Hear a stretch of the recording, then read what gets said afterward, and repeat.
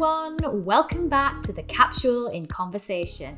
I'm Natalie Anderson, and this week I'm chatting to author and actress Natasha Naomi Rea as we chat all things well-being, mental health, and her brilliant book, Me, Myself and Bipolar Brenda.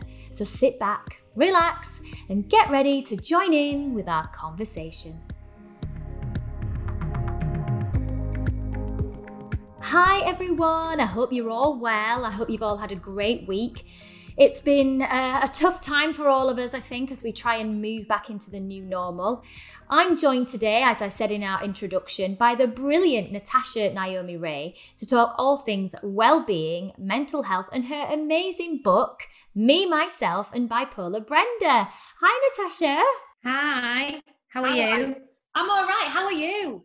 I'm not too bad, thank you, today. It was a bit of a rocky start to the week, but yeah, it's lifted a little bit now, so that's good. Yeah, that's really good to hear. Now, you are an actress, a full-time mummy, powerlifter, and author with your debut book, Me, Myself and Bipolar Brenda, gaining critical acclaim for its honest and emotional portrayal of someone living with bipolar disorder. The book is composed of a series of your own personal journals from the past few years and has recently seen high-profile actors such as Dean Andrews, Catherine Tildesley and Samantha Giles all read monologues from it from the Speak Out Like Brenda campaign for Bipolar UK. It's a movement that's gaining national momentum as you raise awareness of the realities of living with the condition. And it's been a rocky few years for you. So tell me, how does hearing all of that make you feel? A bit overwhelmed, a bit mad really, I think, because this time last year I was probably a million miles away from all of this, which, you know, is great because I think it shows people that do have bipolar disorder or do have a mental illness that, you know, you still can achieve things, which I think is important, really important for people, especially in the time that we're in as well. Oh, 100%. I mean, you said that, you know, last year was probably one of the worst years of your life, and yet you were fixed on getting this book out. I suppose it's a bit of a lifeline for you, really. I think I actually said at one point, it really has been my light through a lot of darkness. And it really was, you know, as dramatic as that sounds, you know, it was all I had that year, really. And what made you want to make a book out of all of your accounts? Was it something that was a bit of a dream of yours to have always had a book, or was it just after you'd revisited certain chapters that you decided to bring it all together? Okay, so it's a really funny story, this. I went to Joshua Brooks to watch JB Shorts once with my friend Joe Swaber, and there was this man at the bar drinking a pint of bitter. Never met him before in my life. And he was going on about palm reading. And I am into all that spiritual stuff, obviously. Anyway, and he looked at my palm. He said, "You're going to write a book, you?" And I went, "Oh, all right." And I said to Joe, "What would we call it? Me, Myself and Bipolar Brenda." And we were just laughing. And it was just, a bit of a joke. Obviously, I was still, I was writing journals at that time. When you read the book, I think every now and then you keep seeing little snippets where I like talk to myself in my book, in my journals. I might write a book one day. Might write a book about powerlifting. Oh, might write a book about meditation. So no, I never ever set out 9 years ago, I'm going to start journaling to make a book. That was never ever the intention. And I was going through a really, really difficult time. I would probably say the first time since, when I have episodes, I've got quite a strong-willed character. So, and because I've got tools like my Kundalini yoga, my powerlifting, my meditation practice, my, acting, I can get out of holes a lot quicker probably than what a lot of other people with this condition do. Maybe because I'm quite stubborn as Natasha. However, towards the end of 2018, I just could not get back to me. I just couldn't. It was horrific. I've suffered with anxiety and panic attacks all my life, obviously, but not to the point where it physically was stopping me from going out. It terrified me. Like, I think I mentioned in the book, I spent more time, my first year in my 30s, I spent more times at A&E on a Saturday night than I did out. I was there every week, convinced I was dying because I was having these horrific anxiety attacks. I was wetting myself. I couldn't hold my bowels. It was just, I wouldn't wish it on anybody.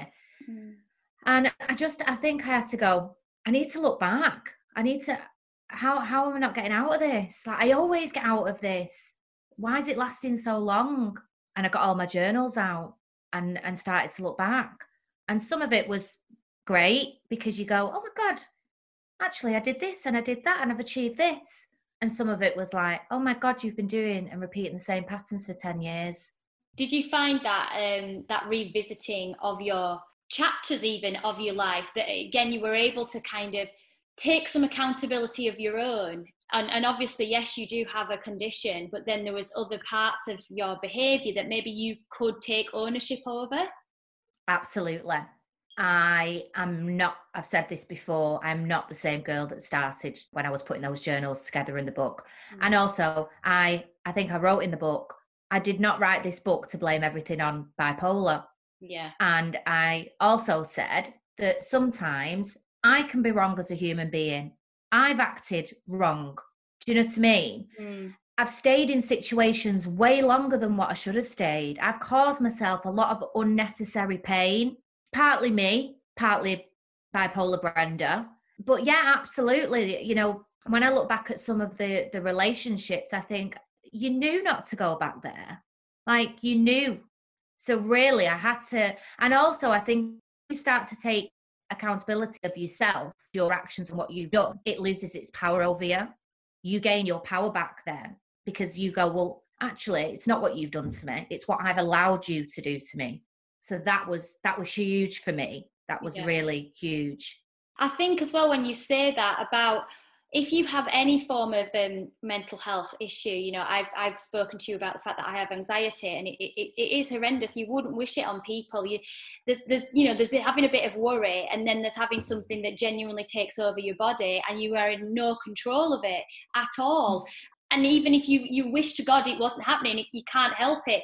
There's an element of control, I think, with mental health, and that when you have any form of mental health issue, your ability to control your life in certain ways so that you can at least have some navigation on it becomes really key. It's your tool to be powerful. Otherwise you just lose all your power and your body almost takes over. And do you think, again, like you were saying about having tools, the things that you've learned, like with your Kundalini, with the powerlifting, has allowed you that control so that you can navigate which way your life's going? Yeah, 100%. They're my medications. People would say to me sometimes, I've always done like a part-time sales job, you know, obviously self-employed. I've never been able to, like, you know, I wouldn't be able to have a 9 to 5. I wouldn't know how I don't think I would just, you know yourself, it'd be a bit like, oh, what's this? But the tools that I've got are my life tools now, as well as my mental health tools. And powerlifting was huge for everything in my book, from the Reiki to the meditation to the powerlifting to the Kundalini yoga. You know, I know some people go, sometimes I get obsessed. So I don't ever do anything with half a heart.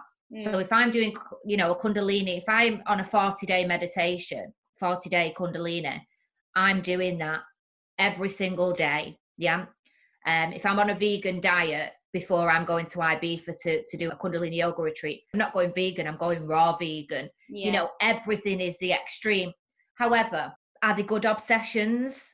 Yeah, of course. Because, yeah, I might get obsessed with it. But, you know, I remember, you know, people that I know in the past that used to have really bad drink problems, but then got completely consumed with you know, yoga or exercise, and they wouldn't let anything get in the way of them missing a yoga class.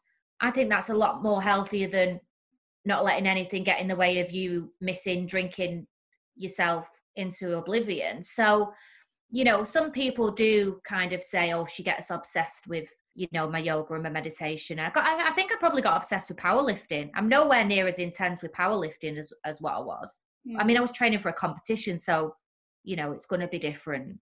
And do you think, again, one of the things that really captured me about your book was obviously the title, Me, Myself and Bipolar Brenda, but it was the subtitle, which was, you know, the journals of a happy soul with a chaotic mind. For me, that absolutely resonated so much with me, because I felt like that myself. I'm a really positive person. You know, I'm happy most of the time. I want joy and sunshine and rainbows. And then I will have thoughts that are so negative that just race through my mind. And I've said to my husband before, it feels really unfair because I know that these are really my genuine thoughts. I worry constantly. And it's to the point where, like you said, where your mind is so active that you do have these obsessive traits where it's almost like if you were a detective, you can imagine that, you know, you'd analyze things straight away because your brain's so fast and it'd get to the answers really quickly. And so it can be brilliant, but it can be so draining. I mean, is that the same for you? 100%. 100%. I think there's a saying, isn't there? To feel everything so intensely can be a blessing, but also a curse. It's a double-edged sword, isn't it? Stephen Fry says it fantastically. He went round the world, I think, and asked 1,000 people with bipolar disorder, if you could switch the button to turn this off, would you do it? Only one person out of 1,000 people said, yeah, I'd switch it off. Everybody else said, no, I'll keep it. Because what you do when I wrote and self-published a book in less than 12 months. You know, that's who I am. I would never have wanted a clean, polished book to go out because I'm not clean and polished. Well, obviously I'm clean. I'm giving people the impression I'm sat here stinking. But the speed that I went at with that, and I think I've said to you before, you know, I got every obstacle coming my way I could possibly have got. The book got edited, formatted, and cover and uploaded within 4 days before it went out because the person who was supposed to do it for me let me down. But was that getting in my way? No, it was going out. On my birthday, I wanted on Amazon, published on the 17th of January, because that was it was for me to go, that's the past. Now let me move into my new life now. I've dealt with this. I'm still going to come up against stuff in this book. I know I'm still going to come up against stuff. But now it's got to go out on that day because I made that decision that it goes out on that day. And if I do put my mind to something, I mean, some days with bipolar, you literally think you can change the world. Well, I think as well, it's that, whether it's the bipolar or not, I think it's that control element of you going, I am making the decision to change my life and nothing is going to stop me. It's like you almost have to get to that point of becoming the master of your own brain and having that voice to say, you are not going to overcome me. Me, Natasha, is going to be the stronger voice. And I think that's, from what I can see, is what you kind of did. Yeah, I don't think you could have put that any better, to be fair. And that's really interesting what you just said about the captain, because that's actually what's on the journal. I think it's the captain of my fate, the controller, something like that. I can't remember. And yeah, I did. I was repeating the same patterns with the same men for 10 years and nothing was changing and the same outcomes. And I was sabotaging myself. And that's like when I say, you know, I'm not blaming it all on bipolar. I've made some choices myself that I know was wrong, but I had to take control of myself. And I'm a big believer in what's meant to be is meant to be. And when your time's right, your time's right. And The Alchemist is one of my favourite books I've ever read in my life. Paolo, I can never pronounce his surname. But he says, when you want something, the whole of the universe will conspire in bringing it to you. And I believe that that's what happened. And I believed that it was, my yoga teacher said to me, my Kundalini yoga teacher said to me years ago when I first went to Ibiza, totally out of place, didn't know what I'd got myself involved in. You know, raw vegan food. I'm there with a 22-inch weed, 12 different coloured bikinis with people double my age. You know, I was like, I mean, you've probably read it, haven't you? Like the first time I went to Ibiza, it was like, oh my God, what the hell is this?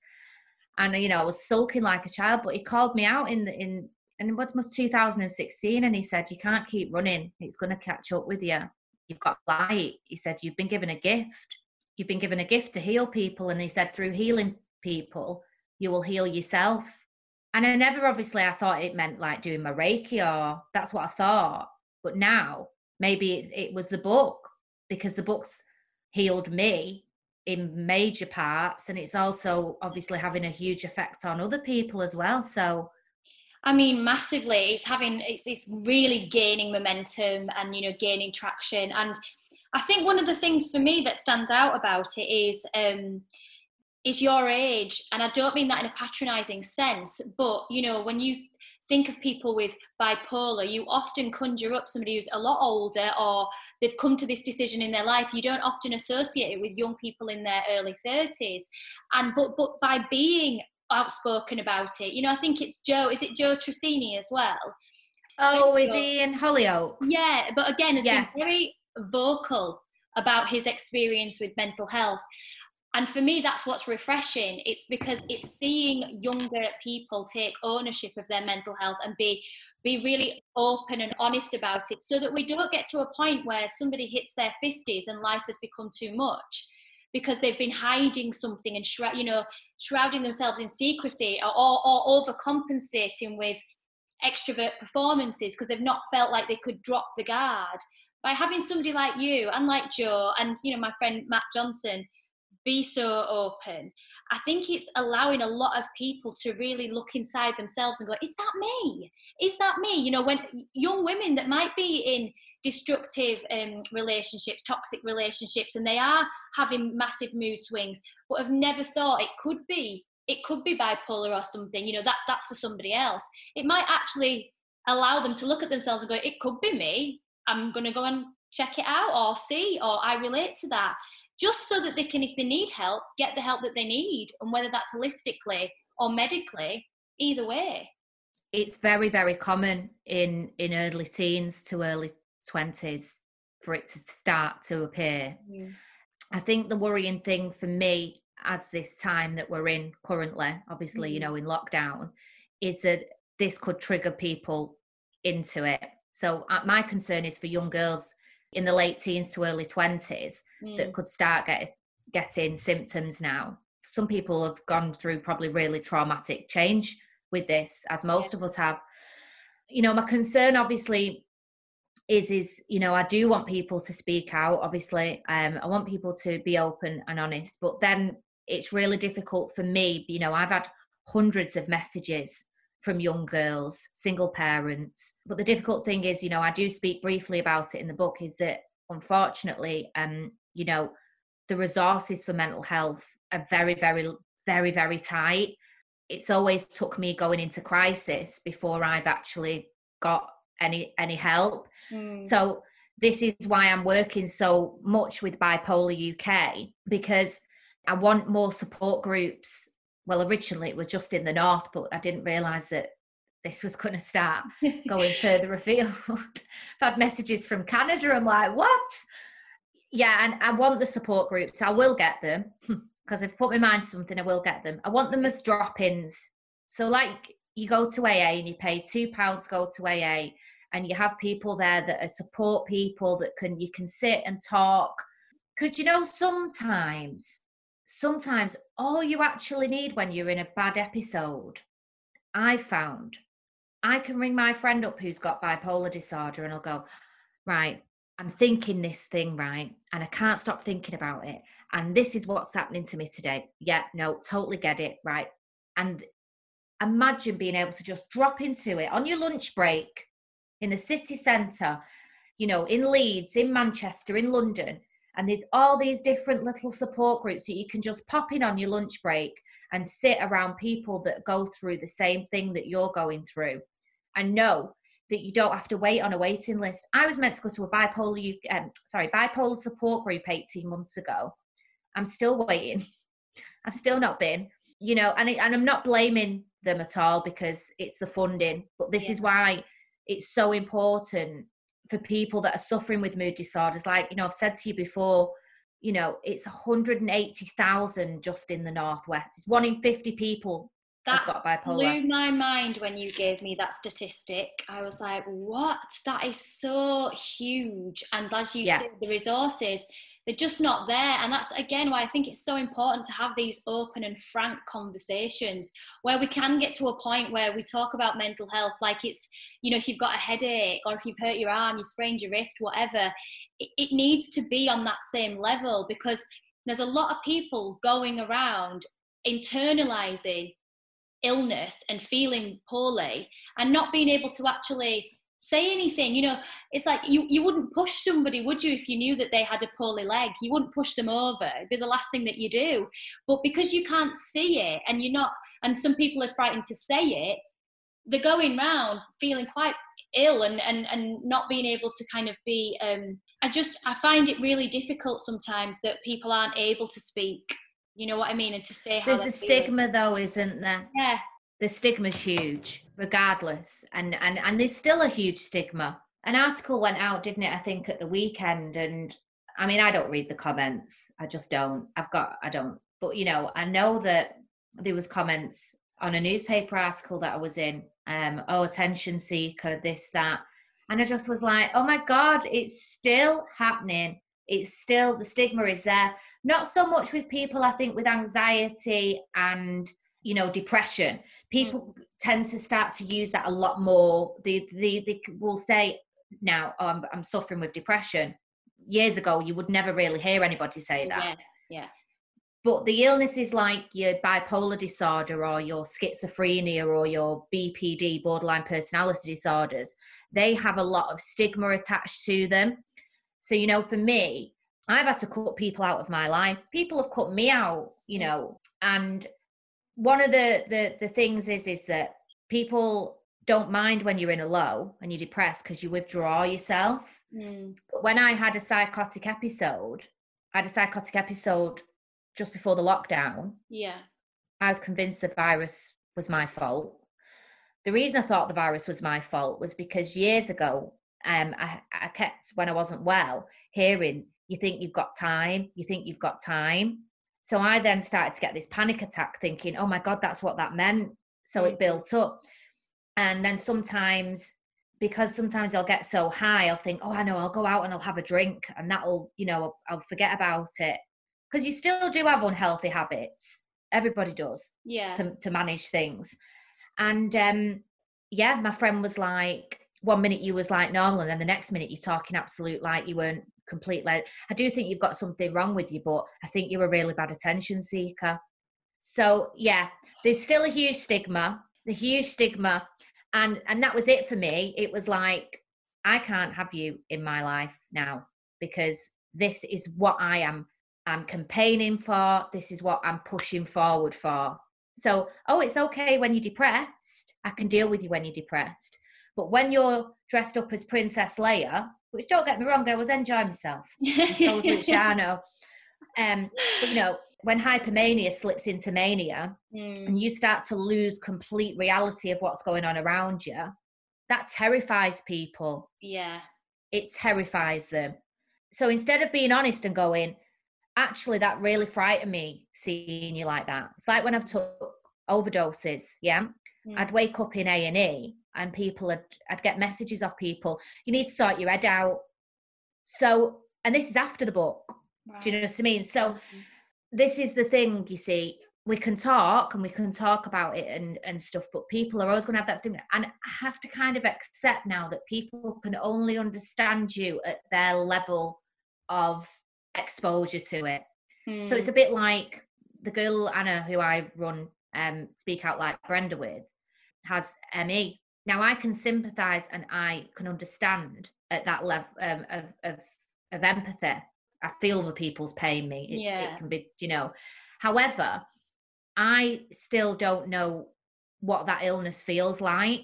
So I do kind of take a step back sometimes and go, I get you don't understand what it's like to have intrusive thoughts. I get you don't know what it's like to not want to be here anymore, even though you've got a son, even though you've got everything going for you. Joe Gilgan said it years ago on an interview we did, and I couldn't agree with him more. You know, it was like, do people not realise when they say, you've got everything going for you, you've got a son, you know, you've got good friends, you've got this, you've got that. It's like, do you not think I don't know that? But when you go into that low, and I always say there's a 20-minute window. There's a 20-minute window. And if somebody doesn't catch you in that 20-minute window, it broke my heart with Caroline Flack. It really, really got to me about Caroline, because I felt, imagine 24 hours prior to that we would have all have given that positivity and all of that love on social media and been talking about her in that way 24 hours before. I think we'd still have her. But it was I think about this as well, and the sense that obviously with the lockdown and everything that's happened since, you know, and it wasn't much longer after Caroline passed away that the whole news feed became very different, and she wouldn't have been the centre of attention in that spotlight anymore. And had she had a couple more weeks, and, you know, potentially again, like you say, we would probably still have her here, because she wouldn't be going through that extreme, you know, scrutiny, because the media just shifted. It shifted all onto coronavirus, and it shifted onto that. So she would have been able to deal with whatever it was she was dealing with in a safer environment and not under that scrutiny. And it is incredibly sad, because, as you say, you know, the commentary that followed her, when clearly she'd said, I think I was experiencing some form of breakdown at the time when the incident took place. And yet, you know, she was labelled this, that and the other, crazy, whatever.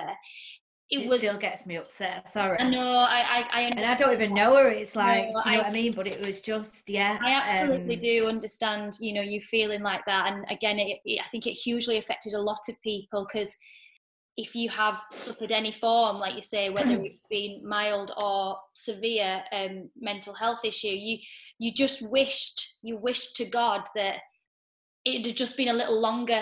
And again, like you say, she could have been saved, or she might have been safer, because there is that label, and there is that label of, and I think, like, as you said, not so much necessarily with depression and anxiety, but when you have bipolar, schizophrenia, and BPD, it's that there's an imbalance, that it's not stable. And I think that's what scares people, is you don't know when the flip is going to happen, and that makes it quite scary for the other people around you. And again, those old-fashioned labels of psycho, crazy, not mental. Do you know what I mean? And it's people. I've been called them all. Yeah, but it is people like you, though, Natasha, that are very bravely showing the other side of it as well, and opening up your heart and opening it up for somebody to really get into the mindset of somebody going through it on a daily basis, which is what I loved about the book. You actually really go on the journey of the ups and the big downs, and again, you know that you've not got it right, and then you try again. But it's not just, doesn't just point the finger. It takes accountability, but it is a genuine insight of what it's like to live in that world. And I think that's why you're probably getting such acclaim across the world. I think that's what I wanted. I didn't have page numbers. So if I did ever get a proper publisher, I wouldn't want that changing. Because that was something that's really like, yeah, I wanted people to pick it up and go into my head. Yeah. Joe, for example, he read it in 2 days. And he was like, I feel like I know you, and people feel it.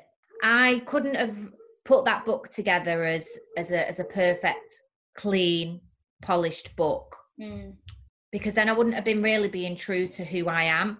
I think my cousin said my auntie had read it, because she said, well, yeah, I thought it was excellent, but she should have put that you need a paracetamol when you get to the end. You feel like you've been on a marathon. Yeah. But if we go back to the very beginning, you know, with your journey, really, with bipolar, you know, you mentioned that your mum said she spotted it earlier on, maybe it's that she knew something wasn't quite right, probably around the age of 11. And then you obviously started working as an actor by the time you were in your teens. Do you feel like, particularly with acting, that has been again, as you've said before, a blessing and a curse, in the sense that, you know, it allows you to creatively explore all those emotions in a safe environment, but then equally, if the rejection can be crippling. Yeah. I mean, if my mum wouldn't have said she noticed it from being 11, I would probably have said that the 14 bracket was when I started working. I did my first professional job when I was 14. And then I was up for quite a lot of roles. You know, auditions was a lot. You got a lot more auditions back then. You know, I remember every other week I was in London. My mum used to take me. And I did. And, you know, always down to the last two. That's what used to really get to me, is because I'd always be down to the last two, always screen tested. I think I said to you before, I was, 15 times I was up for Waterloo. Never ended up in it. I've been down to the last two for Corrie, God knows how many times, and I think it was when you're down to the last two that much, I did start to think there's something wrong. Why is it always somebody else and not me? So that rejection at such an early age, I think would be difficult for anybody. Yeah. But it was very, very intense for me. It's, a particular casting director, even when I see her now, and I love her, do you know what I mean? I get on with her really, really well. But one particular casting director I see now, when I see her, I freeze and go back to being that 14, 15-year-old, like, which is ridiculous. I'm 31 years old, and it's like, but it brings me back to that time. And probably because how you experienced it at that time was so heightened, that it's had such an imprint on your brain that it wasn't a fleeting moment for you. You felt and you experienced everything in that moment. And so when you come back to it, in a weird way, like a PTSD, do you know what I mean? It takes you straight back. Yeah, I totally agree. And God, I've gone through God knows how many different therapy sessions, a lot of therapy sessions. And interestingly, it came up not so long ago, actually, about this rejection with castings, and that I have this fear of almost getting there and then I don't. And that then became a pattern, really. My trainer said to me with the powerlifting, with the competition, he was like, you don't finish things. He was like, you go so far with things and then you kind of go. And a lot of the time it's because I'd get very down, or I'd get so depressed and so scared that I'd want to pull away from things. So I think probably the rejection and a lot of stuff I went through in my teens did bring out that severeness of the disorder when I look more into it. But also on the flip side, I think being with David Johnson from being 7 years old, up until my late teens, and then I went back in my early 20s, to be able to express yourself, and you'll know this, is fantastic. And you're doing it in a place, I went back and did some classes in 2018 just to get me out of the house, really. I was picking up all sad scripts, but it's fine because I felt sad, but it allowed me to express this pain and this emotion that I was feeling, and I was being able to perform it as this character. Yeah, they were my feelings and emotions, but nobody knew. But I'd come home and it had come out of me. So acting for me is being able to express my intense moods and emotions. And I think maybe through my later teens, that may be why that it I didn't suffer as much, because I was constantly doing theatre. I did a lot of theatre, do you know what I mean? So you're constantly getting rid of that energy, as you know, when you do theatre, and you're expressing yourself. Because my mum said actually recently, she went, do you think we didn't realise there was something wrong for so long because you've always expressed it? Because David's always just, if you ask David Johnson, what's Natasha Rea like? He'd be like, she's just full of energy. She's just very energetic. But he said to me about my emotional work, he said, she's excellent, but it's not controlled. Everything's just all over. And he was right. It was. But I do think it saved me a lot of times to be able to get up and express yourself with your emotions through a different character. Yeah, I don't know about you. No, absolutely. Like I looked at things and thought, you make that switch, and then you are able to express yourself. And I did a podcast actually a few weeks ago, and we were talking about my childhood, and my mum was a single mum, a very young single mum, and I kind of expressed some of the things that I was feeling through drama and acting, because I never really wanted, I was old enough in my mind to know not to put things on her, because I knew she was doing her best. So I internalized a lot as a kid. So the only way for me to express it was through my drama, my singing and my dancing. And that kind of stayed with me. And I've often said before that for me, performing is a very emotional thing. If I'm singing, I'll probably cry, because it's a real release, and that's just the way that my brain has used performing to kind of release certain emotions. So people have asked me recently, oh, you don't sing as much, and I'm like, well, yeah, because I'm in a really good place, and then if I start singing and it's not controlled, I'll probably cry my eyes out, and then I'll feel like a right idiot. But when you are one of those people that is genuinely connected to your emotions, that's just the way it goes. I mean, something that I find really interesting, what you said before, is about the energy. As you've just described, she's a ball of energy, and how you've used when you've looked at the bipolar and gone, it's energy, chemicals, energy, and then that's brought you to like your kundalini, and then probably leveling yourself out with the powerlifting. What first brought you to kundalini yoga? Because it's a very specific type of yoga, isn't it? It is a very specific type of yoga, kundalini. It's very intense. It's probably why I like it. My friend, because I started doing yoga when I was like 13. I did the Barbara Courier videos when I was like, God, no, actually younger. I must have been about 11, 12. If I probably would have continued, I probably would have been quite a good bendy yogi. But again, I dip in and out of it. But for some reason, kundalini yoga, I connected with it. My friend said to me, there's this yoga that Russell Brand does this yoga. And it's because I was practicing meditation then, you see. I think you'd really like it. It's like a meditative yoga. And obviously you've read it's in my book, isn't it? And I think Joe Gill did the monologue of it, which was really funny. But I just went along to this class in Manchester with Daria. She was called, the yoga teacher. And it's just exactly, if anybody goes and watch the monologues, watch Joe Gill's monologue, because that is exactly what basically happened. I walked in and I was like dancing around with my eyes closed and chanting, and some of it was quite difficult because you do a lot of repetitions, which you wouldn't do in a normal, say, hatha yoga, where you're more in the flow. But I come out and I just thought, wow, like that's done something to me. I don't know what it's done. And it's really interesting because I met a guy once, and he used to come in. He was a businessman, really, really successful businessman. He used to come in, and he ended up actually, I don't think he was supposed to be doing kundalini. I think he was supposed to actually be doing oh God. I know what you mean. God, it's been that long, I can't remember the name of it. That's going to really annoy me, that now. Anyway, we ended up talking to him after class one day, me and my friend, and he said, do you know what, I come in, I'm so annoyed, I'm so on edge. He said, but I come out of here, he said, for 4 or 5 days after, he said, he went, I'm just in a different place. He said, I don't understand it. I don't know what it does to me. He said, but it honestly, he said, makes me feel, and it brings up stuff, he said, that I need to deal with, that I don't want to deal with. And I just think I call it the magic yoga.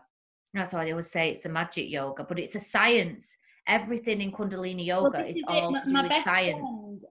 My best friend's a spiritual energy healer, and she does Reiki, and she's forever saying to me, whenever I'm anxious, get outside, get your feet on the grass, ground yourself. And she's always telling me, and I haven't done it yet, to be fair, she's always saying to me, Natalie, you'd love Kundalini, you'd love it, it's totally for you, it's you'll enjoy it, and like you say, there's a science behind it, so you can, it's not just airy-fairy, which some people will probably assume. There's a real logic and science to it too. No, there's an actual science behind it. Every kriya is done for for the specifics. And if you've ever experienced that Kundalini awakening, when the energy comes up and it comes up through, I mean, it happened to me the first time when I was in Ibiza. I was off my face on energy. People think when they go to Ibiza, the reason why they love Ibiza so much is because it's the party island and because of the drink. Actually, I don't drink when I'm in Ibiza. I don't drink. And I'm high as anything because of the energy. But the way that it moves the energy up the spine, don't get me wrong as well, it's not the type of, it's not all peace and love. Like, it's torn me to pieces, some classes. Things have come up, and they'll come up. It moves up your body, and it's amazing what it does. I love Kundalini yoga, and I've always been very lucky because I've always connected with teachers that have still got a bit of the wild side, and I love that. I love the fact that my Kundalini yoga teacher in Ibiza, he still likes to eat naughty food now and then, and the Kundalini teacher who I connected with, who is in LA, she still likes to drink a fizzy pop. Because I've always struggled between both those lives. I feel I've always struggled between the yogi spiritual life and the kind of ascetic type of life. But yeah, I would recommend Kundalini yoga to anybody, even just for the meditation, because it helps people meditate that can't just stay still. So then take me on to the powerlifting, because I mean, you're 5'1", aren't you? I'm actually 5 foot, actually. 5 foot, so you're diddy widdy, and yeah, there you are, lifting these huge weights. I mean, tell me about that period as well. Yes, obviously you would have read in the book, I approached Anthony, poor thing, probably the worst mistake of his life. And I started weight training because I heard that weight training was really good for grounding your moods. So I started weight training before it become like popular. So before people was on Instagram with all, I went to the gym and I was like, okay, I'm going to start lifting weights and seeing how I get on. The trainer that I had wasn't very good. And I really just, for some reason, got really into squats, but more particularly deadlifting. I really loved it. And I really wanted to learn how to do it properly. And I knew that this guy had just been to Miami and competed in the Worlds. And I said to him, I was like, can you teach me how to deadlift? Anyway, I started training with him. That was like 5 years ago. But 2 years into training with him, I don't know. I think what it was is it started to make me a lot more mentally strong. He was training my mind, because I remember he said to me, right, jump on that box. The little boxes that you do and I went, I'm not jumping on that. I said, what if I fall? Cut to 2 years later, I'm jumping on boxes that are like twice, 3 sizes bigger than me. And, I've gone to hell and back in that gym, but it taught me a mental strength. I fell to the floor with 80 kilo across my back, and I wouldn't squat 80 kilo for a year then. So I had to, it trains you for me. Deadlifting gave me this mental strength that I don't think anything else that I've ever done has given me. It was more in my mind. Tell me like the heaviest that you lifted. As we've just said, you're like 5 foot, so you're petite. And what's the heaviest that you were lifting? My deadlift, I think I was about 50. I weighed in at 57, 58 kilo. I deadlifted 122.5. Wow.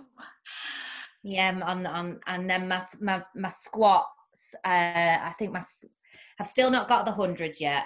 My squat was, I think 92.5, my squat, yeah. Many times when I've had assessments with the mental health and they've gone, I think you need to go back on meds, and I've gone, give me 6 weeks. Give me 6 to 10 weeks, and I'll go into Anthony and I'll say, right, they won't put me back on meds.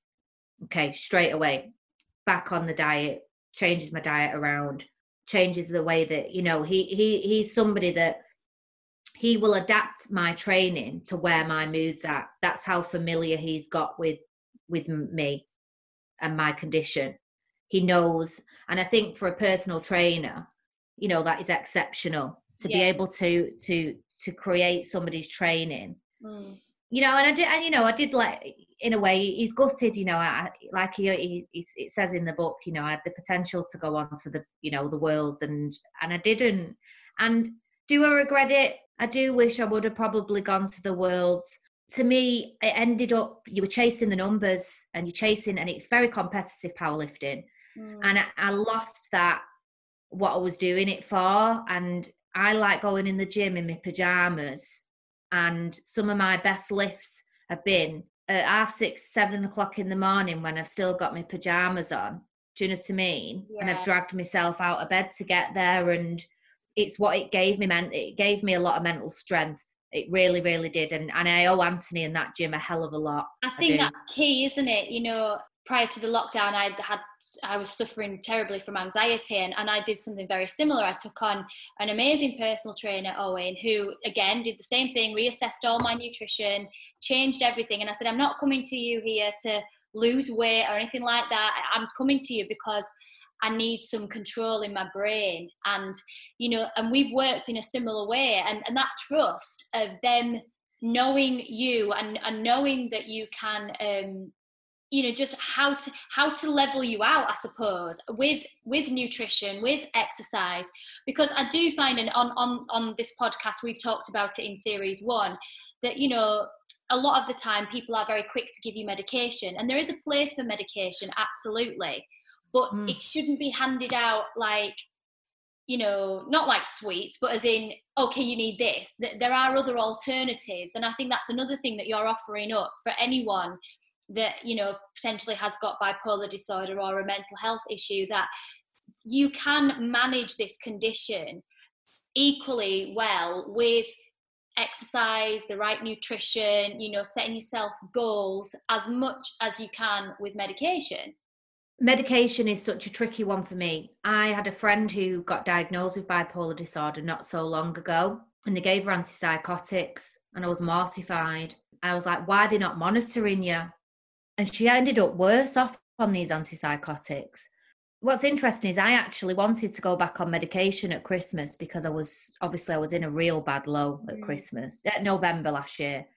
And they wouldn't give it me because they decided that they thought this one psychologist decided he thought I had BPD. So I couldn't get any medication, which now I'm kind of glad about, because I'm glad I didn't end up back on it. But medication and diagnoses, what I've seen and I'm experiencing now, is quite frightening.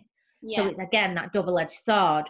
So I'm kind of going, I want people to speak out and go to the doctors. But then on the other hand, I don't want people to go to the doctors and be handed an appointment and they get seen once off one psychiatrist or one psychologist and they say, yeah, you've got this. I want people to get second opinions. People need to be monitored. It can take up to 9 years to get a diagnosis of bipolar disorder. And also, before I got my diagnosis, I seen 3, 4, 5 different psychiatrists, not psychologists. So a psychologist shouldn't have even been changing my diagnosis. And I've noticed that a lot recently. They're handing out labels very, very quickly and then handing the medications just to get them off so they don't have to keep assessing them. I have only now, on Friday, got an assessment to have a mental health worker. I have not had a mental health worker ever. Crikey. And I've fought for this mental health worker because I've gone into crisis twice in the last 18 months.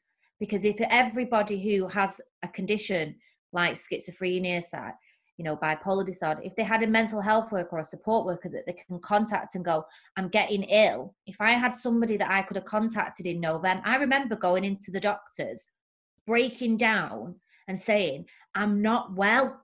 I'm really not well. And what am I supposed to do? Who am I supposed to ring? She went, you'll have to go to A&E. And it was just like, this is ridiculous. Why are you allowing it to get to this stage where I'm that torn with this episode? I see no other way out than going. I didn't want to be here. I couldn't take it. And the Lord, you know, I'm grateful. I'm here. and I will keep fighting on. I will keep fighting on. But what worries me so much is I feel like I want to grab every single person that suffers, and I want to get hold of them in my arms like this and hold them really tightly and just be like, right, let me sort you out. Let me sort you. Right, let's do this. It just worries me because I've experienced every single side of what people can go through. I think that, again, Natasha, that's what for me personally is what is amazing about you, that you have experienced this whole spectrum, and you've very bravely put it all out there to raise awareness, to get people talking. So you are using all of that experience, that personal experience that you've had, for the greater good, and to shine a light on this really quite, I would say this frustrating disorder. It is frustrating as much as anything, because, at the heart, you've got a normal, happy, healthy person who's clever, educated, talented, but just unfortunately at different times can experience these other factors. You've given them names now. You've given them Mandy and Debbie and Brenda, and you've given them little characters, these different moods that you get into. But it's where you now take the book, Me, Myself, and Bipolar Brenda. I mean, I think that's going to be key for you, isn't it? And where are you hoping to go now with it? It's really difficult because obviously, I didn't expect all this. Yeah. Do you know what I mean? And I still don't know how Amazon works. I literally I winged the full thing. They could be having me off for God knows what. I wouldn't know. I'd like to get it properly published, just so I can get it in more places. I'd like to get it into libraries. My dream is for it to be in Waterstones, just because I'm that person that goes to Waterstones on a Saturday afternoon and they're asking me to leave politely at 5 o'clock when I've been in there since 11 o'clock.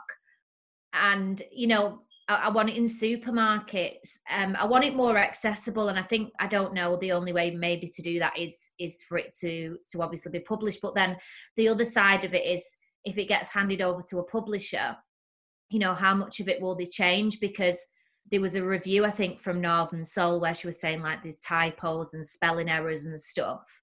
She says, but if there wasn't that, I think it would take away the rawness and the truth from what you feel like you're picking up somebody's journal. And that's what I wanted. Even with the pictures on the front of it, it's like, imagine if you have a journal, you used to stick pictures of things that you liked on the front. Yeah. And that's where I got the idea from, to have that. So if it did go to a publisher's, it would have to be the right publisher. But you know what? Tom said to me ages ago, because, I mean, bless him, he got bits of journals just emailed to him randomly. And he says my spelling's unique. Bless him. But he said to me, I was like, he said, anybody that says anything to you, agent-wise, publishing-wise, anything like that, anybody who mentions anything to you about your spelling and grammar are not the right person for you, because they haven't got a creative bone in their body. He was like, because anybody who picks that book up and that's the only thing they take from it, they're not the right person for you. Where it's meant to go, it's going to go. I wanted one person to pick it up and it to help them or to make them laugh. And it's reached more than what I could have ever have dreamed of. And it's also made me want to write more, which I didn't think I would. Your knack for storytelling, and how just genuine it is, the genuineness of your voice and how you say it, and how you capture the humor alongside the emotion. But it's because it is in your voice, and there's the real it's dialogue basically. It's not too convoluted with its sentences or flowery. It's straight to the point. It's gritty, and it does feel at times like a monologue or a script or a one-woman show almost, in the sense that you are reading it through your personal experiences. And I mean, I know you've expressed thoughts of it going to television or maybe a film, and maybe that's something that an area that would again put it on the wider map. Potentially, maybe that's something. I mean, I'm very, very lucky that it's had the interest that it's had production-wise. Do you know what I mean? Up to now. Very lucky. And very grateful to even have had some of the conversations that I've had regarding it. Do you know what I mean? Yeah. I would love for it to be on TV because I think it would open up people's eyes more. And I think with the right writing, with the right directing and the right production, it could be something really, really special. And that's not me like blowing smoke up my own, you know, it's because of how people are relating to it in the book. It's like people relate to real characters, you know, normal people that's just been on. How simple was that? How simple, but it was about the characters, it was about the story. And I want a piece of work that people are going to watch and it's going to, you know, I've said this before, change the way they think. I've always wanted, from being a little girl, I've always wanted to make people feel things. I want you to laugh. I want you to cry about that thing that you're too scared to cry about. Cry about it. Let it out. You know, and also what I want is for people that do have a mental health illness, even though they have got children, don't be so hard on yourself because you're doing the best you can do. You know, you really, really are. I get frustrated myself every day because I think I really want to take him out into the park now, but I'm too scared to go because I'm worried, you know, and I just think you can get so much caught up with it. But I think me personally, there's so many stories in there, stories within stories and characters, you know. Don't know if whoever's read it, you know, one of my favourite characters in that book is one of the characters that I see in A&E. I think if I was to be in it, that's who I'd want to be. Well, I do genuinely hope that we can bring it to life at some point, you know, and we will get to see a version of it on television, because I do think everyone deserves to see your story and to have that insight into what it is like to actually, as you say, have intrusive thoughts, live where you're juggling so much, and not just like the everyday juggle, but mentally juggling all the time as well. I think it will give a wider audience that insight. I mean, I'm absolutely gutted because we've got to round it up now, and I literally could have like chatted to you all day, and it's so frustrating that we've got to finish up now. But I just wanted to say thank you so much, Natasha, for joining me. It's been an absolute pleasure, honestly, to chat to you today. Thank you so much for having me. I really, really appreciate having me. You'll have to do a monologue for us now. I will. Get on board. I was just about to say that, you know, I really wish you so much success as well with the Speak Out Like Brenda campaign and with the book. I'm just grateful to you for being so brave and honest and frank and making it easier for other people genuinely to have, you know, conversations about their mental health. It's so important. So thank you so much, my love. And thank you also to you guys out there for joining us today. It's been lovely to have you with us. Remember, you can catch up with all of our previous podcasts at our website or by subscribing to our various podcast channels and YouTube. Please do leave us your rates and reviews, as we love to hear your thoughts. You can also check out our regular wellbeing, fashion and beauty content at www.thecapsule.co.uk or by visiting our Instagram page. I will be back next week with another very special guest, but today all that's left for us to say is goodbye. So it's goodbye from Natasha. Goodbye. And it's goodbye from me.